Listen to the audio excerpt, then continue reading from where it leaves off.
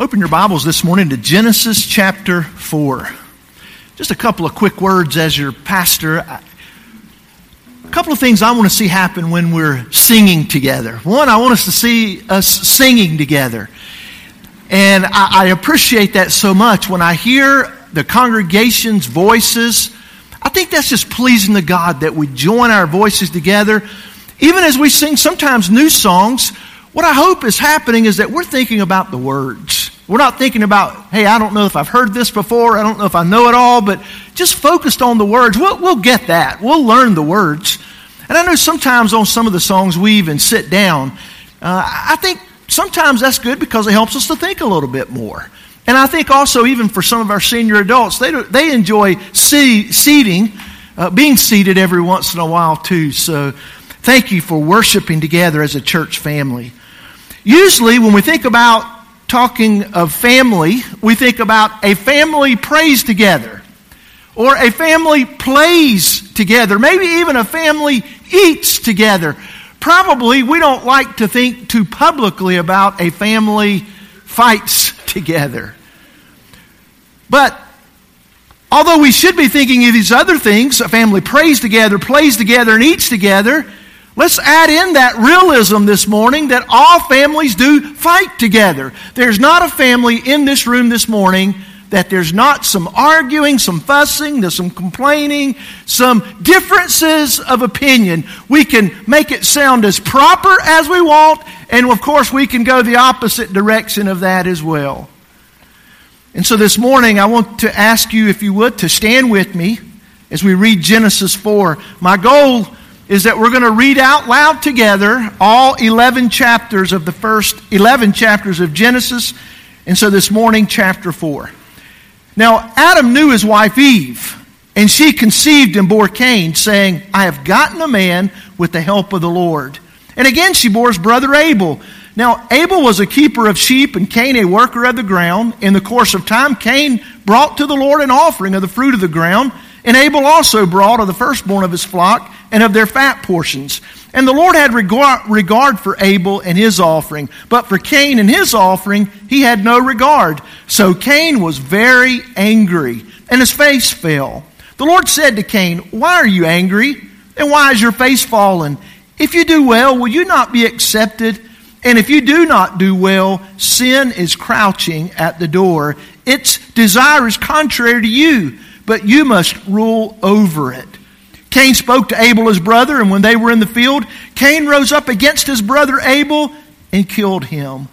Then the Lord said to Cain, Where is Abel your brother? He said, I do not know. Am I my brother's keeper? And the Lord said, What have you done? The voice of your brother's blood is crying to me from the ground, and now you are cursed from the ground, which has opened its mouth to receive your brother's blood from your hand. When you work the ground, it shall no longer yield to you its strength. You shall be a fugitive and a wanderer on the earth. Cain said to the Lord, My punishment is greater than I can bear. Behold, you've driven me today away from the ground, and from your face I shall be hidden. I shall be a fugitive and a wanderer on the earth, and whoever finds me will kill me. Then the Lord said to him, Not so. If anyone kills Cain, vengeance shall be taken on him sevenfold. And the Lord put a mark on Cain, lest any who found him should attack him. Then Cain went away from the presence of the Lord and settled in the land of Nod, east of Eden. Cain knew his wife, and she conceived and bore Enoch. When he built a city, he called the name of the city after the name of his son Enoch. To Enoch was born Irad, and Irad fathered Mehujael, and Mehujael fathered Methusael, and Methusael fathered Lamech. And Lamech took two wives. The name of the one was Ada, and the name of the other Zillah. Ada bore Jabal. He was the father of those who dwell in tents and have livestock. His brother's name was Jubal. He was the father of all those who play the lyre and pipe. Zillah also bore Tubal-Cain. He was the forger of all instruments of bronze and iron. The sister of Tubal-Cain was Naamah. Lamech said to his wives, Ada and Zillah, hear my voice. You wives of Lamech, listen to what I say. I have killed a man for wounding me, a young man for striking me. If Cain's revenge is sevenfold, then Lamech's is 77-fold.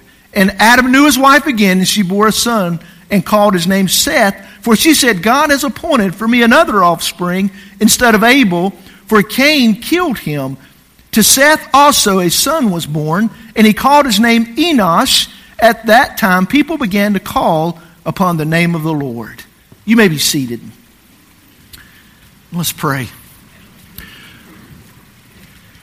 Father, as we turn now to your word, we know that this is how you have revealed yourself. This is how you have revealed your plan for all of humankind.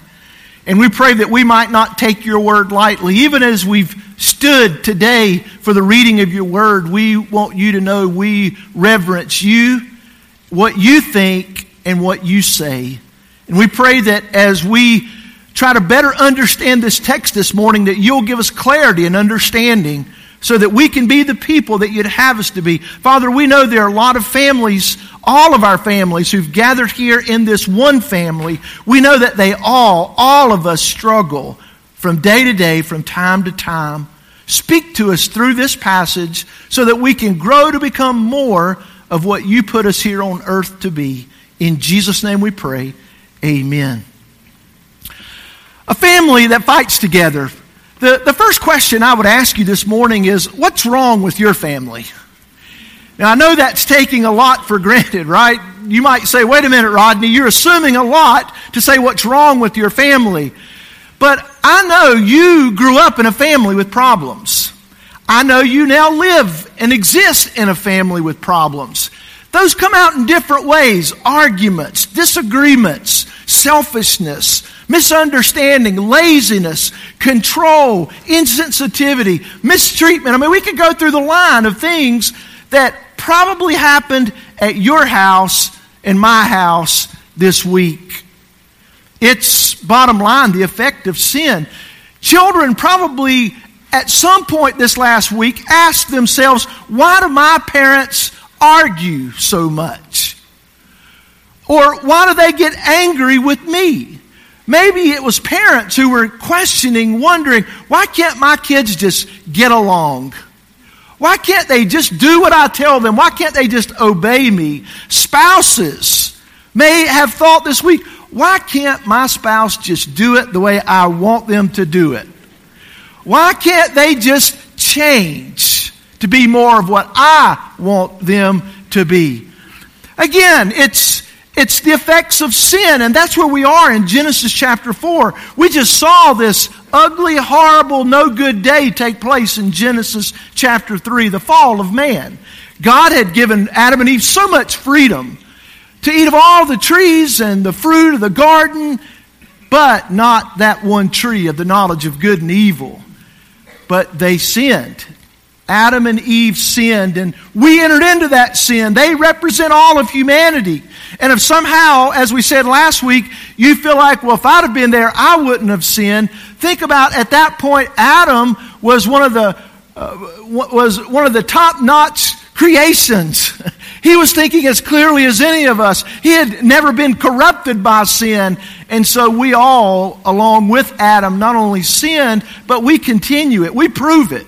It's not like I wouldn't have. We do it every day. We've shown that we're in the line of Adam. We're all a part of the human race. Sometimes we get caught up in how all the races are a part of the earth. I don't even really like to use the word race because there's only one, and it comes from Adam.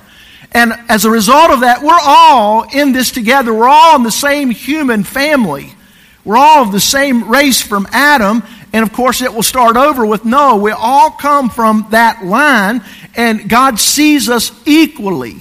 There are no more important people than others based on any kind of human merit. We're all equal at the foot of the cross, so to speak. But here we see the entire human race fell in Adam. That's the problem. That's what's wrong at your house. Sin has infected you and every person in your house. You have a sin problem. Now, what I want to hopefully say to you today is that your biggest sin problem is not the other people living in your house. Your biggest sin problem is you. Now, again, I know that may be hard to absorb in some exceptional cases when some people have done some unusual, extraordinary things outside of the will of God. Yes, they may create a lot more of the difficulty in that moment, but the normal human issues that we face in our houses as husbands and wives, as parents, as children, result from the fact that I am a sinner. The fact that you are a sinner. The flesh, once sin entered in, became inclined towards sin and selfishness, and that's where we live. So as a family, how are we going to learn how to live together? How to be the people that God's put us here on earth to be? Well, first, I want you to think with me, fight against sin, not each other. Fight against sin and not each other. When you go back to Genesis chapter 4, in verse 1, Adam knew his wife Eve, and she conceived and bore Cain, saying, I've gotten a man with the help of the Lord. A few things I think we can see here. One, marriage is good. God meant for there to be marriage. God defined it, one man, one woman. God blessed it. God said, for this reason a man will leave his father and his mother, cleave to his wife, and they'll become one. I mean, it's a wonderful, beautiful thing. Marriage is good. No matter what the world may say about it, no matter how the world may try to redefine it, God's already defined it, and He's blessed it and said, this is what my intention is for marriage, and it's a good thing.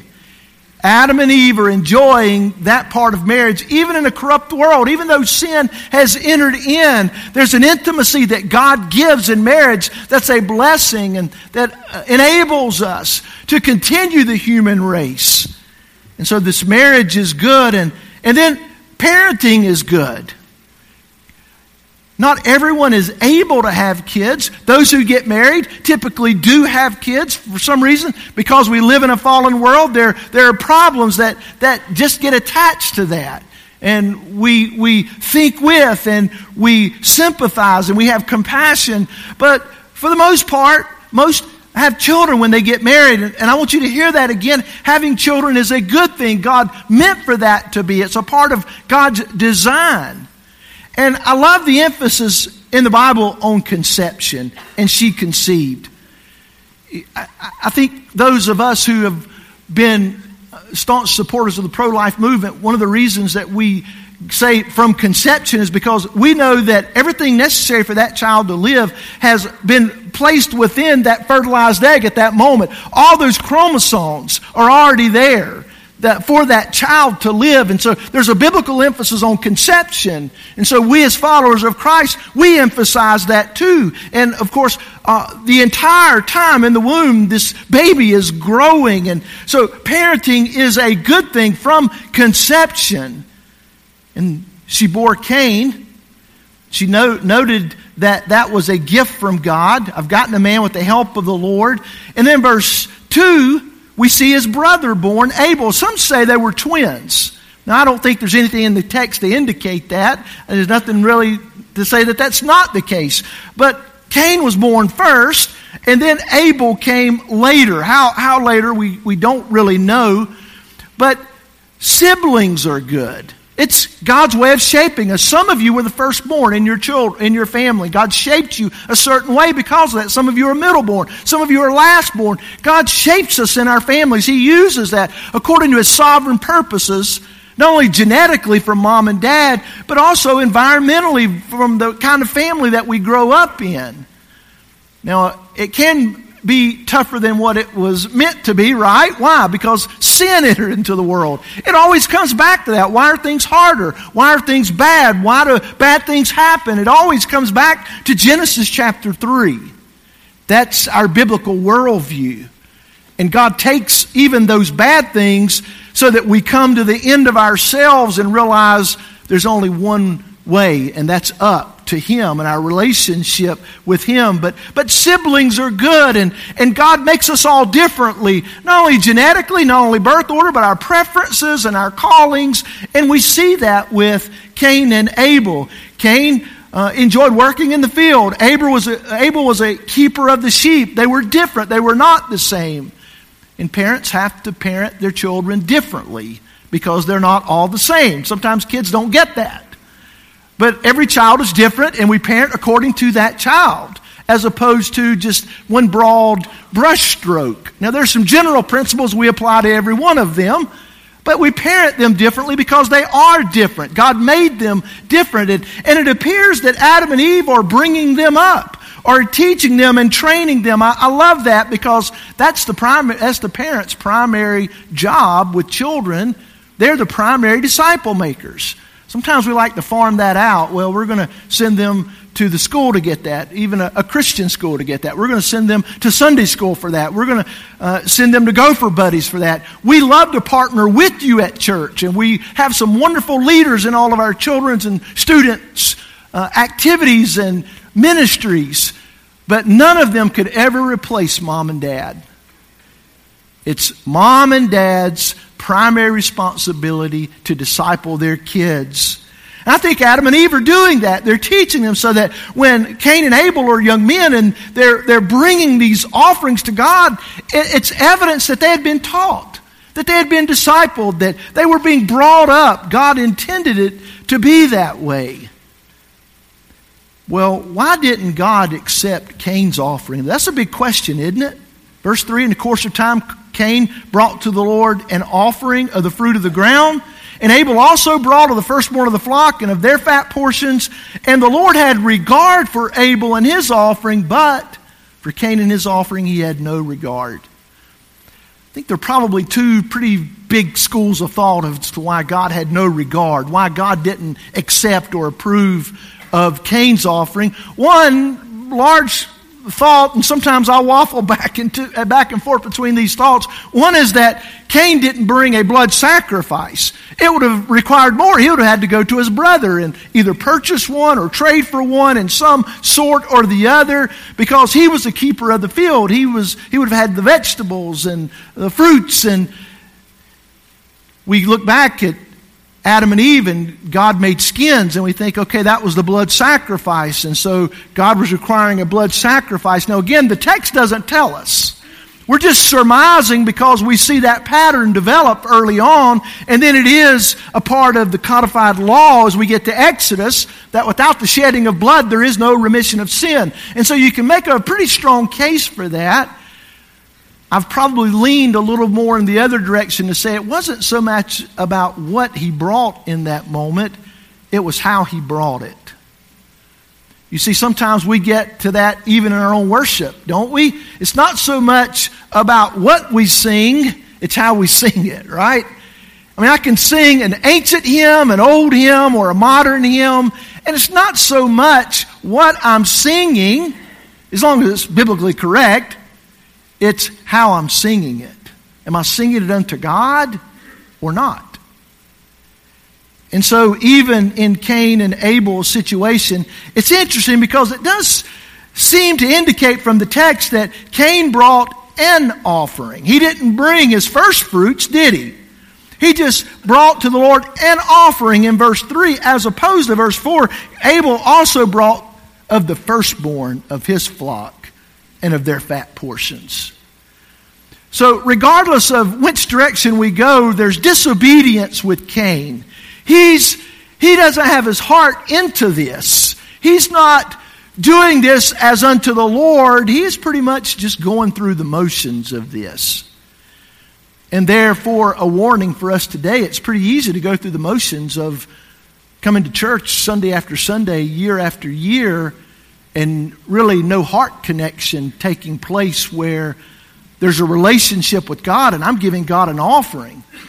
You see, there's always that danger that gathering together becomes more about observing and almost being entertained as opposed to what I'm giving and offering unto God. Our worship services are an offering of praise and honor to our great God. When we come, it's not coming to get, it's coming to give. Now, I believe when we come to give that God does a lot of other things in our lives. He transforms us. When we worship God, He transforms us. He changes us. When we submit and surrender as an act of worship to His Word, He teaches us, He rebukes us, He corrects us, He trains us in righteousness. He does a lot out of that, but it comes back to the heart. Where is our heart when we come to worship? So even on your way to church, I would encourage you to pray. God, prepare my heart for worship today. When you come in, I love greeting people. I love the fellowship. I was at the door today and somebody said, you're pulling double duty. I just love to see people come into God's house. I think it's a wonderful thing that God designed, that we would come together, that we would fellowship together. And then as we worship together, there's this focus that turns upward toward God. That is an offering of praise and worship. And it's a heart thing, and Cain's heart was not there. So I think it was more of a reflection of Cain's heart. So Cain was going through the motions. It appears as we read into the text that maybe there wasn't that much love for God as much as going through the motions. And then his anger demonstrates his heart issues. When he is not approved, when his offering is not received, when it has no regard, Cain was very angry. Isn't it funny when people who are oftentimes in the wrong, how that when they get called out, they get angry? You'd think, oh man, thank you for pointing that out. Or thank you for helping me. Thank you for those wonderful words. Well, we could go down that path, I guess. But at least there should have been some humility. I mean, here's God approaching him, right? This is not even a brother or a sister in Christ or in the family. This is God himself who's coming to Cain. And Cain was very angry that God didn't accept his offering. And the Lord called him out. Why are you angry? You see, sometimes it's funny how that people who get angry real easily, it's always about somebody else, isn't it? Well, if you do this and you wouldn't have done that, and you said this and you made me, and that's not really the problem with your anger, is it? What's the problem with your anger? It's you. That's the problem with your anger. And God said to Cain, why are you angry? Why is your face fallen? If you do well, will you not be accepted? If you're doing the right, God is saying, Cain, take care of yourself. You do what's right. If you do well, will you not be accepted? Isn't it more important to be accepted by God than anybody else? And if you do not do well, sin is crouching at the door. This picture of a lion, sin is crouching at the door. Its desire is contrary to you, but you must rule over it. Even from the beginning, God was calling Cain out to rule over his anger. Now, some of your anger comes out in different ways. Some of you express your anger by blowing up, right? I mean, initially, you let it out. Everybody around you is going to know what you think and what you feel. Others show their anger by shutting down. Now, I'm not judging which way's better and which way's not. I'm saying they're both wrong. Whether you blow up, whether you shut down and you use your anger to hurt someone, to manipulate someone, to get what you want, to control others, then you are in the wrong. Whatever way that anger comes out, and Cain is being called out for that. God's saying, you got to rule over that. Now, the fact of the matter is, Cain would never be able to get his hands around that himself. He would need the help of God. All of us. Again, an instance where Cain could have humbled himself before God and said, God, help me. I don't want to keep going down this path. But instead, you see his rebellious nature come out all the more. Verse 8, Cain spoke to his brother when they were in the field. Cain rose up against his brother Abel and killed him. He just kept going down that line. And so, let me make this statement to you. The greatest fight we fight is within ourselves. It's not against the devil. It's not against your spouse. It's not against your kids. It's not against your employer. It's against yourself. Sin leads us to justify and rationalize our wrongful actions and attitudes. It leads us to criticize and even crucify God himself. Now think about that. Sin led to the very crucifixion of Jesus. And that's where sin takes us. Now thank God Jesus was willing to offer himself to pay for our sin. But look at the result of sin, the penalty of sin, the pain of sin. And what happens is that relationships expose our hearts. Cain's anger said more about him than it did about God or even Abel. And his anger, unless controlled or ruled over, would lead to devastating consequences.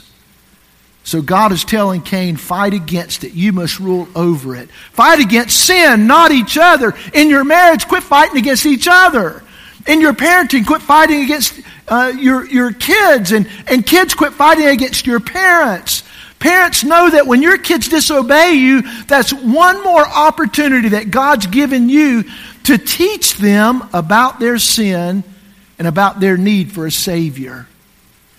It's not an opportunity just to let them have it, to make them pay because they've been inconvenient in that moment.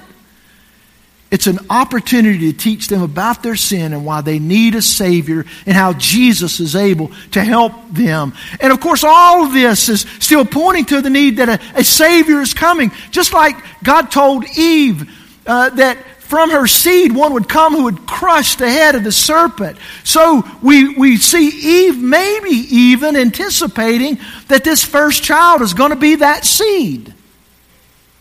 And of course, time and time again, we see whoever arose, they were inadequate. This person was imperfect. This person failed. This person could not be a sacrificial lamb. Only Jesus would be that person. So again, as we come back to this offering and think even about Abel's offering, Abel is right with God. It seems as if he's bringing his best. His heart is right with God, and we get New Testament affirmation of that. Now, think with me in Hebrews chapter 11. Remember, without faith, it's impossible to please God. I'm trusting God with what He's doing. I believe Him. I trust His Word. Faith is believing God is good even in a fallen world. Faith is trusting God even when the enemy is lying about God. Faith is obedience even when the world is going in a completely opposite direction. Faith is saying no to yourself even when your feelings are not in agreement. I don't know what all Abel was feeling. I believe that when someone grows in their faith, their feelings begin to turn more toward the things of God, and God changes their hearts. That doesn't mean that times they don't have wrong feelings, and they're not being deceived by the enemy, and they're not being confused by their own indwelling sin. But I believe there's more of a pattern that our feelings begin to grow more in the direction of God, the more our faith grows in God. And so we think about faith this morning. Your feelings at time are going to tell you, act in this way. Treat this person that way. Show your anger. Get what you want. And it's going to come back again to a matter of faith. Are you going to trust God? Now, you know our congregational memory verse, Hebrews 11, 1 through 3. So I want you to look there with me. It's on the screen. And for those who are new, you'll see my part, your part, and our part laid out here. We're asking our families to memorize this together. So let's read this responsively, though, this morning. Now, faith is the assurance of things hoped for, the conviction of things not seen.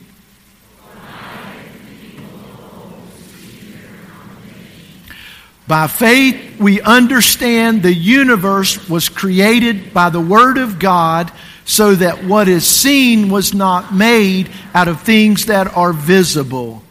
Faith is trusting God. You may not see it. You may not feel it. But you know God said it, so you're going to obey it. You're going to walk with Him. And this is the kind of faith Abel had in Hebrews 11, verse 4. Listen, by faith, Abel, he's the first on the heroes of faith in Hebrews 11. By faith, Abel offered to God a more acceptable sacrifice than Cain, through which he was commended as righteous, God commending him by accepting his gifts. And through his faith, though he died, he still speaks. I like that in the terms of obedience to God in faith, even if it kills you, it has eternal good, right? But if you don't act in faith, it's going to kill you anyway, and it has eternal consequences as well. Fight. Don't fight with each other. Fight against sin. Secondly, fight for approval from God, not gratification for self. You see where Cain's emotions and feelings and desires got the best of him. If you will fight for the approval of God and not the gratification for self, it'll change your life and it'll change your family. I'll say to you, following your feelings may feel good for a time, but in time, following your feelings will bring much pain. Sin medicates, but eventually it suffocates. Many people today are making choices that are contrary to the very Word of God, that in the moment, feel like, I can't be happy unless I do this. I want this terribly. And their flesh is crying out for that sin, that thing. Not knowing that will never bring them happiness, but it will actually bring destruction and ruin in their lives and the people around them. Fight for approval from God. Sometimes it is a fight. Sometimes it is very painful. But no, the long-term benefits are far greater than the long-term consequences of the gratification for self. Again, we have Cain killing his brother, and the Lord, verse 9, said to Cain, "Where is Abel your brother?" He said, "I do not know. Am I my brother's keeper?" Again, it's almost, you're seeing the patience of God. Chance. Here's a chance to repent. Here's a chance to own your sin. Here's a chance to humble yourself. And in each chance, Cain's heart just seems to grow harder and colder. And the more we say no to God, the more hard and cold our hearts grow. And sin medicates because it makes us feel good. I'm sure in the moment Cain felt good, taking out his vengeance on his brother. As he looked back on that, it sucked all of his life out of him. It was the eternal consequences that he should have been thinking about rather than the immediate gratification. And because God is good, there's some common grace here. God gives him a chance to not be killed. I mean, that in and of itself, not to die in the moment. Sometimes people say, well, why does God give people chance after chance? Well, God is patient. Some of you are here today and you've been thinking about following Christ for a long time. And God's been patient with you and given you another opportunity today for that. God is patient with Cain, and you see that he lets his line continue on. And God even allows Cain to get married. Cain knew his wife. Again, it's common grace. God allows us to live our lives out, whether we are people of faith or whether we're not, whether we're following Christ or whether we're not. And there's a common goodness. Some people mistake that for, you see, it doesn't really matter what you do. And that's wrong. Common grace is that God is giving us opportunity after opportunity. And I'm not exactly sure what woman stepped up to volunteer to marry Cain here. I mean, he's not exactly the guy everybody was after for a husband, I don't think. Where did Cain's wife come from? Well, I think it's a fairly easy answer. It had to be one of his sisters. People say, well, wow, that's gross. How could that possibly happen? But how else would it happen? We come from one man, one woman. There had to be propagation within the family. Now, we do know that as time went on, the genes became more and more corrupt. And so as the genes became more corrupt, the more problems in childbearing and even with the children it would have raised. And so God outlawed those kinds of close marriages. Until the human race was able to move out and to begin, that's where it did happen. But by the time that God has given the law at Mount Sinai, God says, no, that cannot be, that will no longer be the case in close relationships like that. We do know that Adam and Eve had a bunch of children. We don't know what order, but you'll notice in chapter 5 and verse 4, the days of Adam after he fathered Seth were 800 years. So, 930 years, a lot of kids. He had other sons and daughters. So, there were a lot of kids that were coming through. You think about, and I think about my own family. My own family seems kind of big now, but it's small relative to probably 30, 40, maybe 50, 60 years ago. But, I've had 4 kids. Now they're all married. Now we have 11 grandkids. You see how it just kind of snowballs right there, right? Some of you have more than that. You've seen it snowball in just one small lifetime, much less. Man, just think if we had 900 years, wow, we could have a bunch of kids and grandkids. Well, another thing we see in the text is that Lamech, in this line of Cain didn't have a lot of godly influence. And even though common grace is given and we see a lot of wonderful things happening as society grows and things make progress, we see Lamech, one of his descendants, have 2 wives. And some people would say, well, is polygamy acceptable to God? And of course, there's an easy answer for that too. Of course not. God never intended for it to be that way. God made one man, one woman. If he thought it would have been a good thing, he would have made multiples in that arrangement. But God made one man, one woman, and we see that play out. And anytime you see someone have more than one wife, you see terrible consequences to that. And again, just like Cain wasn't exactly the guy everybody was after to marry, Lamech, if we're going to say polygamy is okay, he's not exactly the poster child that everybody wants to be like either. He's a pretty mean guy.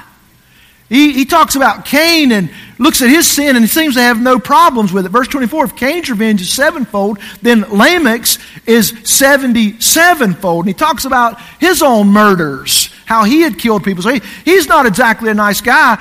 But obviously, not only do we find one man, one woman in Genesis, we find Jesus saying the same thing in the Gospels in Matthew 19, and we see the same thing for those who are going to be church leaders, that they're looking for men who are one woman kind of men, not polygamist. You see, God defined marriage, one man, one woman. Any other arrangement, any other combination is not appropriate, it's not biblical, and it's an offering that's not acceptable to God. And it doesn't matter who gets mad about that, angry about that, we come back to the Word of God.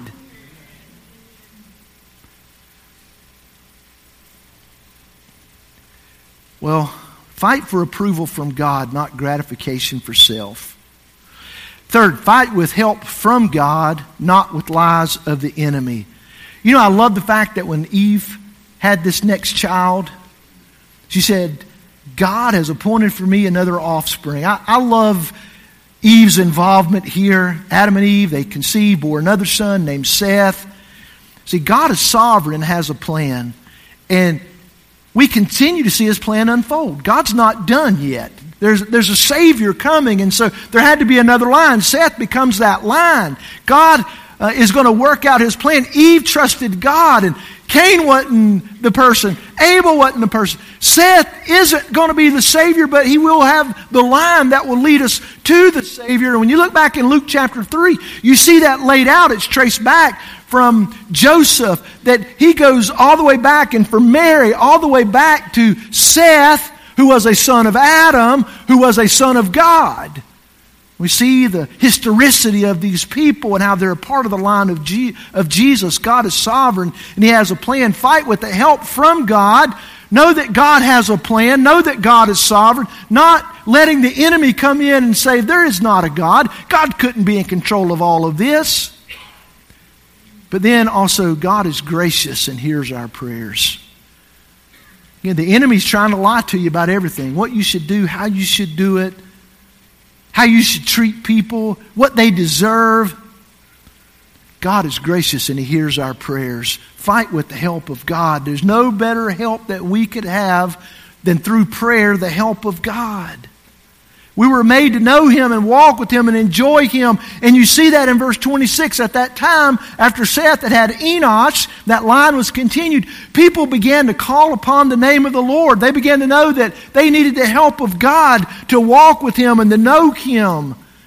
And we need His help in our relationships as well. God will lie to you about your spouse. God will lie to you about your kids. God will lie. The devil will lie to you about your spouse. If anybody wants to take that little clip and use it against me, the devil will lie, not God. Listen to the whole clip. The devil will lie about your spouse. The devil will lie about your kids. The devil will lie about your parents. Fight with help from God, not with the lies of the enemy. Most are fighting the wrong battle. Most are fighting the wrong battle because they're fighting each other. And that's going to lead to bad things. They're saying, if my spouse, my child, or my circumstance would only change, I would be happy. But in reality, what we should be saying, if I allow God to change my heart, I will be happy. And my happiness will be in Him. And that's the only place that my happiness will be lasting and fruitful and beneficial, not only to me, but to all of those around me. God's work. When we begin to let God change us in our hearts and let Him work on me instead of me working on everybody else, then it's going to change families, it's going to change churches, it's going to change whole cities. In a moment, we're going to sing a hymn. And in that hymn, for this morning, we want you to think about the words of this song. Now, that may mean that some of you need to cluster up together where you're seated as a family, as a couple, and pray. Some of you can come to the altar and do that. We're going to ask you to just meditate on the words and what God has said to you today from Genesis chapter 4 and do business with Him. Some of our students, some of our children need to apologize to their parents. Some parents need to apologize to kids. Some wives need to apologize to their husbands, and some husbands need to apologize to their wives. And we need to come together and instead of fighting against each other, fight against sin. And then watch what God does. Soon we will return to more of an invitation where we have pastors who are here. The numbers are coming down. Isn't that neat to watch that happen? But for today, ask God what He wants to do in your life. Let's pray. Father, we thank You for Your goodness, Your grace, just like You showed grace to Adam and Eve. You showed grace to Cain. And I pray that You'll show that same grace to us today, and that we'll not let it be for nothing, but that we'd let it have its impact in our hearts and lives this morning. Do in us what only You can do. Change our hearts. Do Your work in me today.